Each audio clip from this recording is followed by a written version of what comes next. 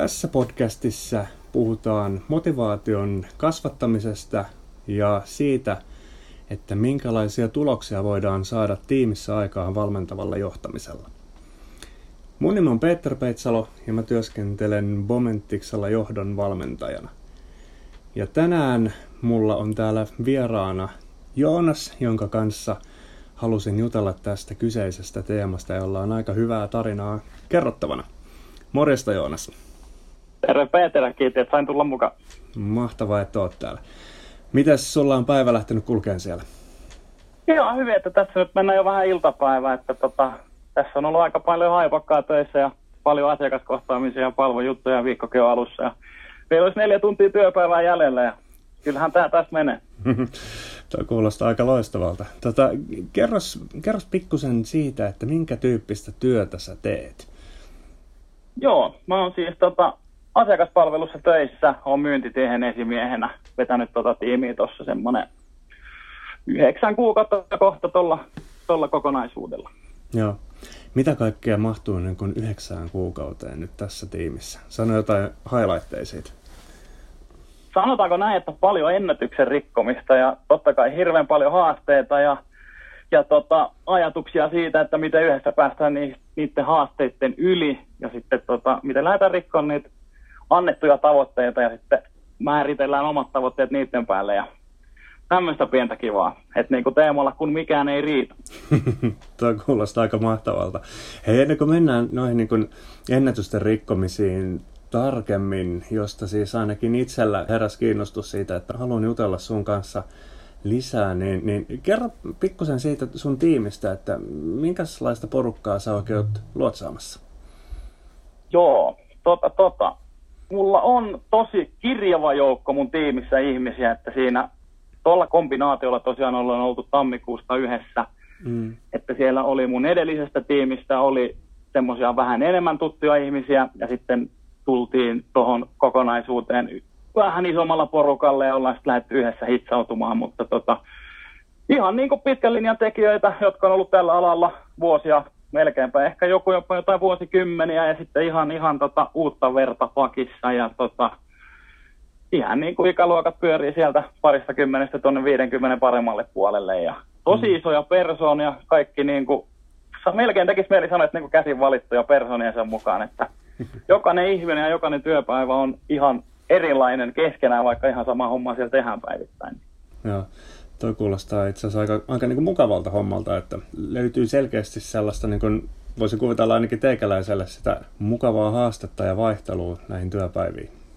Se on just sitä. Hyvä.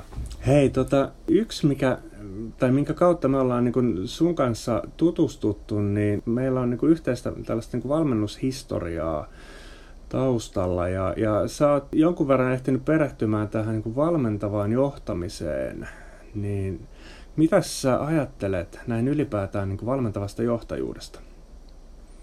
Se on kyllä mun mielestä semmoisen esimiestyöjohtajuuden niin kuin ydin. Et se oli tosi kiva, kun pääsi tähän koulutuksen mukaan, mikä nyt ollaan tuossa tahkottu läpi, että se vahvisti vielä enemmän niitä omakäsityksiä siitä omasta hommasta, mitä on niin kuin itse lähtenyt muodostamaan, kun ensinnäkin tähän taloon, missä nyt on töissä, tulin töihin ja sitten kun tällä tiimillä lähdettiin yhdessä rakentamaan sitä ennätysrikkoja-tiimiä ja niitä yhteisiä haasteita lähdetään purkaan, niin kyllä se on se valmentava ote siinä ja just, että miten se käytännössä toimii, että siihen kaikki niksit on kyllä ollut apua ja kyllä se on antanut oikeasti aika paljon niin kuin tämä koulutuskin siinä mielessä ja justiin se, että miten sitä tiimiä lähtee luotsaamaan. Joo. Tuo on niin kuin aika kiinnostava asia, koska just mitä sanoit tästä niin kuin tiiminäkökulmasta, tai aika useinhan me lähdetään niin kuin tästä niin kuin valmentavasta johtajuudesta, että mitäs mä luotsaan näitä yksilöitä huippusuoritukseen, mutta sä puhut nimenomaan nytten, eikö niin, siitä, että miten mä saan sen tiimin suoriutumaan mahdollisimman hyvin?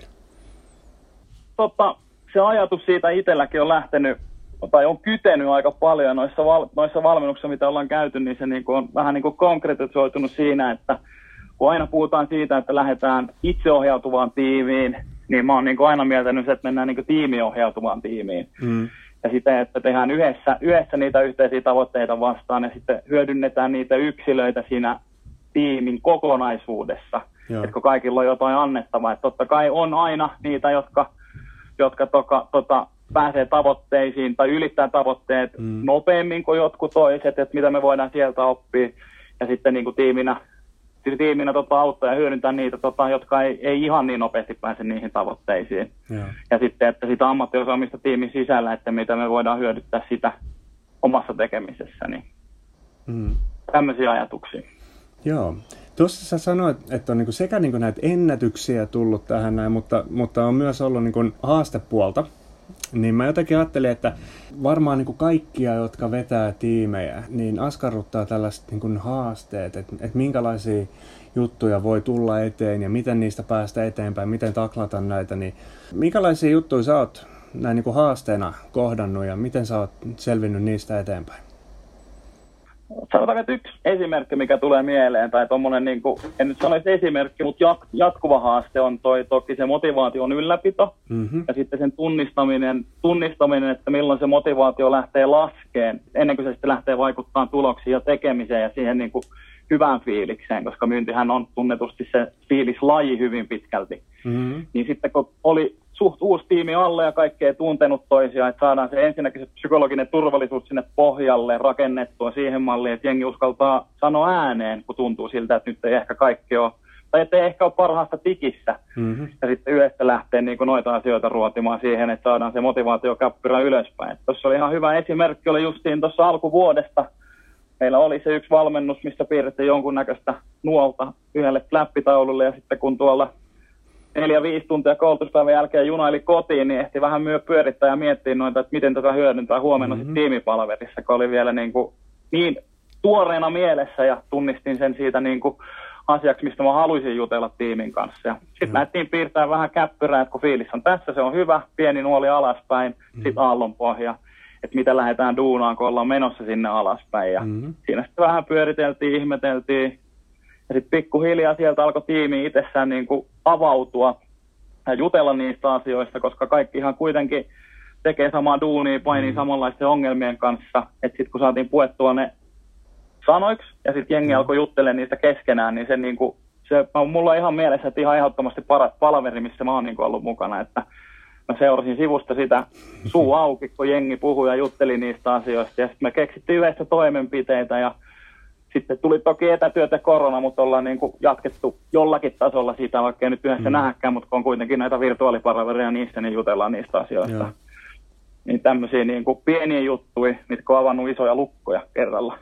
Siis aika niin kuin mahtava juttu, että vielä haluan ehkä tässä nyt vähän haastaa sun ajattelua ja voidaan näin niin kuin podcastin maailmassa myös niin kuin testata, että mitä on jäänyt mieleen, mutta kerro vielä siitä, että kun sanoit, että katsoit haavi auki, että kun toiset vaan niin kuin tuottaa helmeä ajatusta siinä, niin miten sä osasit ikään kuin olla hiljaa ja antaa sen tilan? Koska tyypillistähän niin kuin monella esimiehellä on se, että ollaan siellä niin kuin päsmäröimässä ja ehkä neuvomassa muita. Se on myös just siinä, että kun itsellä on se ongelma yleensä, ne ketä mua tuntee, niin mullahan on se suurin tarve olla koko ajan äänessä ja vetää sitä showta. Ja hirveän vaikea olla hiljaa, mutta tämäkin on yksi juttu, mikä tuli sieltä ensimmäisiltä valmennuspäiviltä. Meillä oli kaikenlaisia testejä, että nyt kaikki on hiljaa ja joku kertoo 10 minuuttia. Ja siitä lähti itse miettimään noita juttuja ja keskusteluissa omien kollegoiden kanssa, oman tiimiläisten kanssa ja muiden kanssa ihan niin kuin arkipäivässäkin. Miten oikeasti osaa olla vaan hiljaa, että mitä sitten tuottaa. Just niin. Se on niin kuin hirveän vaikea taito, ainakin silleen itselle, kun miettii että on vaikea, että jos tulee vaikka 10-15 sekunnin hiljaisuus, niin ainakin itsellä on ollut semmoinen hirveä tarve sitten lähteä täyttämään sitä ja painaa eteenpäin. Että se oli niin kuin ihan tietoinen valinta siinä, että vähän puristaa nyrkkiä taskussa ja venaa vaan, että milloin lähtee rullaamaan. Kyllä se sitten lähti. Se oli itselle semmoinen iso voitto siinä. Joo, siis ei toi kuulostaa ilman muuta niin kuin aika niin kuin mahtavalta jutulta, että tulee oikeasti tommosia kokemuksia niinkin yksinkertaisista asioista justiinsa kuin se, että kun esität jonkun kysymyksen tai asian, niin oo hiljaa ja anna ihmisten vastata ja lähtee ideoimaan. Niin sä oot selkeästi niin kuin onnistunut viemään oppeja aika hyvin käytäntöön tuossa kohtaa. Joo, se on kyllä, kun alussa niissä ensimmäisillä valmennuspäivillä, kun on ollut kaikennäköisissä valmennuksia tässä vuosien aikana, kun siitä lähti itse fundeeraan ja miettimään niitä asioita, että miksi ensinnäkin on tässä valmennuksessa, ja sitten sieltä oikeasti sitten syttyi se valopää, että mä oon täällä itteeni takia. Että ei se ole silleen, että mennään istuu kalvosulkeisiin 8 tuntia, juodaan kupit kahvia, syödään se sämpylästä, lähdetään himaan ja unohdetaan kaikki. Vaan se, että yrittää ottaa kaikki irti siitä, ja kun siellä muidenkin esimiesten kanssa juttelee, vaikka ne tekee ihan eri asioita, kuitenkin painitaan periaatteessa samojen asioiden ympärillä. Ja valmennus on rakennettu siihen, että sieltä kaikki asiat, mitä käydään läpi, on jollain tasolla sovellettavissa omaan tiimiin. Ja sitten kun oli tosiaan nämä edellä mainitut junamatkat tuossa, niin ehti sitten rauhassa pyörittää niitä. Mitä lähtee testaamaan? Tuo on niin mahtava juttu, mitä sä kerrot siitä, että sä annoit tilaa ja tiimi lähti ideoimaan ja keskustelemaan. Ja vaikka koronaa tuli, niin kuulin, että keskustelu jatkuu edelleen. Mutta se, mikä jäi kiinnostamaan sitten, että mitkä on oikeasti ne hyödyt, mitä te olette saanut siitä, että porukka on lähtenyt puhumaan tästä niin kuin motivaatiosta ja fiiliksestä ja yhdessä tekemisestä? Kyllä se on niin kuin hitsannut tiimi ennestään yhteen ja sitten niin kuin itsekin on siinä tiimissä vahvana jäsenenä mukana. Ja että pystytään puhumaan avoimesti asioista, vaikeistakin asioista ja sitten saadaan enemmän tukea tiimin sisältä. Sieltä aina joku on, jolla on joku samantapainen keissi ollut, tai vaikka ei olisikaan, niin osataan rileittää siihen jollain tasolla. Et se on niin kuin tuonut tosi paljon sitä tiimiytymistä, ehkä olisi hyvä sana käyttää tähän väliin. Ja toi on ilman muuta aivan niin kuin mielettömän tärkeä juttu, kun ajattelee työssä viihtymistä ja työmotivaatiota. Ja siellä on niin kuin hyvä pössis, niin se vaikuttaa työn suoritukseen ja sitä kautta tuloksiin. Joo, ehdottomasti. No, mitä sä oot teillä nähnyt sen? Näkyykö tämä millään tavalla viivan alla? Ootko katsonut sitä niin? Niin, sä meinaat sitä, että miten on vaikuttanut tuloksiin suoranaisesti. Niin. Joo. Siis kyllähän se on ihan selkeä homma, että jos puhutaan ihan myyntitilanteestakin, että miten se menee, että jos sulla tulee semmoinen jonkunnäköinen lukko, että on vaikka huono kohtaaminen asiakkaan kanssa tai huono tilanne töissä jollain tasolla, että joku asia, mikä vaivaa, niin se sitten vaikuttaa seuraavaan asiakaskohtaamiseen ehkä jopa loppupäivään.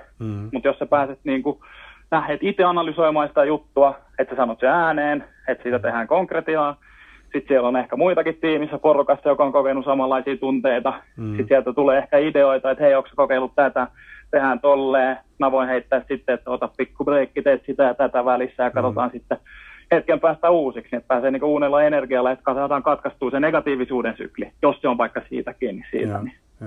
Onhan se toki vaikuttanut sitä, että mitä paremmin saadaan piettyä fiilistä yllä, tehdään hyvällä sykkeellä, niin totta kai se tulokset siihen sitten peilaa ihan suoranaisesti. Niin kuin sanoin tuossa, että myynti on fiilislaji, että mitä parempi fiilis, sitä parempi syke, sitä paremmin tulosta. Just näin. Siis ilmeisesti porukka on alkanut vähän niin kuin sparraamaan toisiaan siinä omassa tekemisessä, että se ei ole pelkästään niin kuin sinä, joka olet se sparrari. Joo, ei. Siis se on siinä, että mä saan vierestä välillä katsoa, kun siellä keksitään ratkaisuja, mitä mä oon vaikka miettinyt aikaisemmin tuossa. Niin sitten ne siellä keskenään, ja sehän on niin kuin, että jos mitä vähemmän mulla on duunia, niin sitten paremmin meillä menee, niin se on kyllä jeesannut tosi paljon siihen. Että siellä niin kuin oikeasti yhdessä pohditaan niitä asioita, niin se on kyllä ollut tosi kiva seurata, minkälainen kasvu tuossa on käynyt meidän porukalla. Tuohan on yksi ihan olennainen asia tässä valmentavassa ajattelussa, että nimenomaan jos puhutaan näin johtamistehtävästä, että ei niin, että otat sen kreditin itsellesi, vaan teet toisista tähtiä niin sanotusti. Kuulostaa, että sä oot aika hyvin onnistunut viemään ajattelua sinne teidän tiimiin. Joo, kyllä se näin on, että mä ainakin itse saan ehkä ne isoimmat adrenaliinipotkut ja tällä hetkellä siitä, että jos joku mun tiimistä vaikka onnistuu tai pääsee eteenpäin tai pääsee tekemään jotain, mikä ei ole itsestäänselvyys, että valitaan vähän parempia erikoishommia tuommoista, niin silloin mä ehkä koon ne suurimmat onnistumisen tunteet, niin ehdottomasti.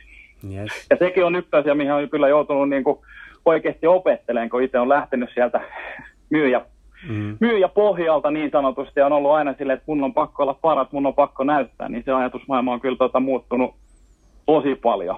Joo.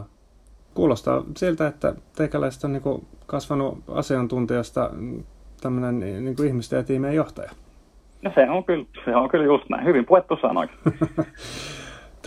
Vielä jos ajattelin yhden kysymyksen tuosta, aika paljon kuvasit sitä, että miten näkynyt siellä tiimissä ja toisaalta sanoit myös niin kuin itsestäsi, että oma tehtävä osittain myös niin kuin helpottuu siinä, että voi vaan katsoa ja ihastella vieressä, kun homma rokkaa, niin jos sä ajattelet tätä niin kuin valmentavaa ajattelutapaa ja näitä asioita, mitä sä oot opiskellut, niin mitä sä oot saanut itsellesi tästä ihan puhtaasti itsekkäästi ajatellen?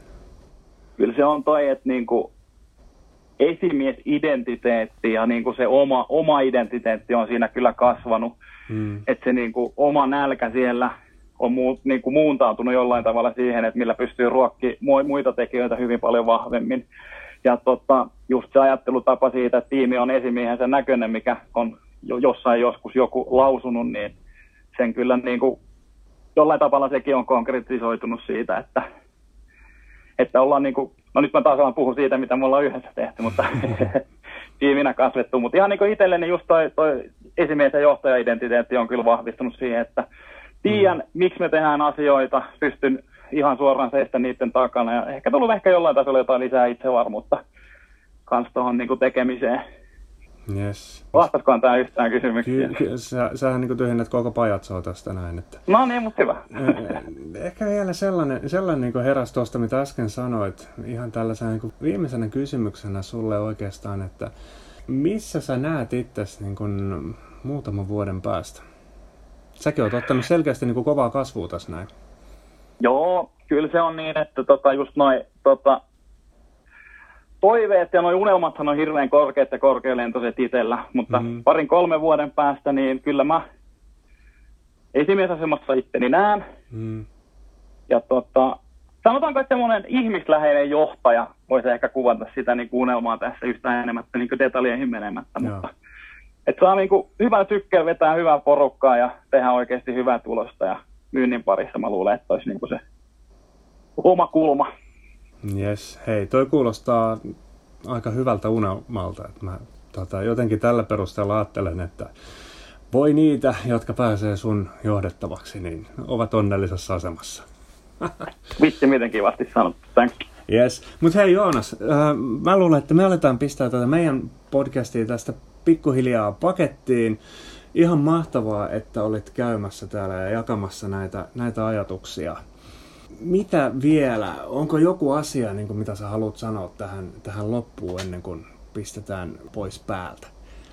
No kyllä, tässä ensinnäkin kiittää podcastissa, että sain tulla ja kiittää tuosta valmennuksesta ja kaikkia niitä, ketä siinä on ollut messissä, ketä on saanut tavata. Ja ei mitään kliseitä kyllä viitti tähän loppuun heittää, että se menee semmoiseksi höpöttelyksi. Mutta ei muuta kuin, että itsevarmuus on kyllä oikeasti aika lailla se startti kaikkeen. Ja onneksi löytyy jengi, joka pystyy ohjata oikeaan suuntaan, jos se itsevarmuus vie väärään paikkaan. Niin ilman mitään turhia kliseitä, niin en mä osaa kyllä muuta sanoa kuin kiittää tästä.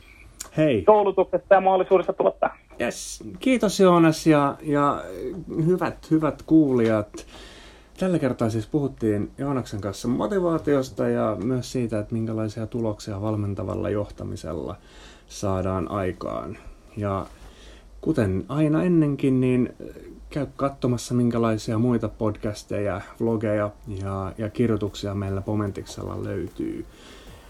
Voi sanoa, että siellä on kollegat tehnyt aika kovia juttuja, joten käy tutustumassa. Ei muuta kuin moi moi ja kiitos vielä kerran Joonas kun kävit. Kiitoksia. Moi moi!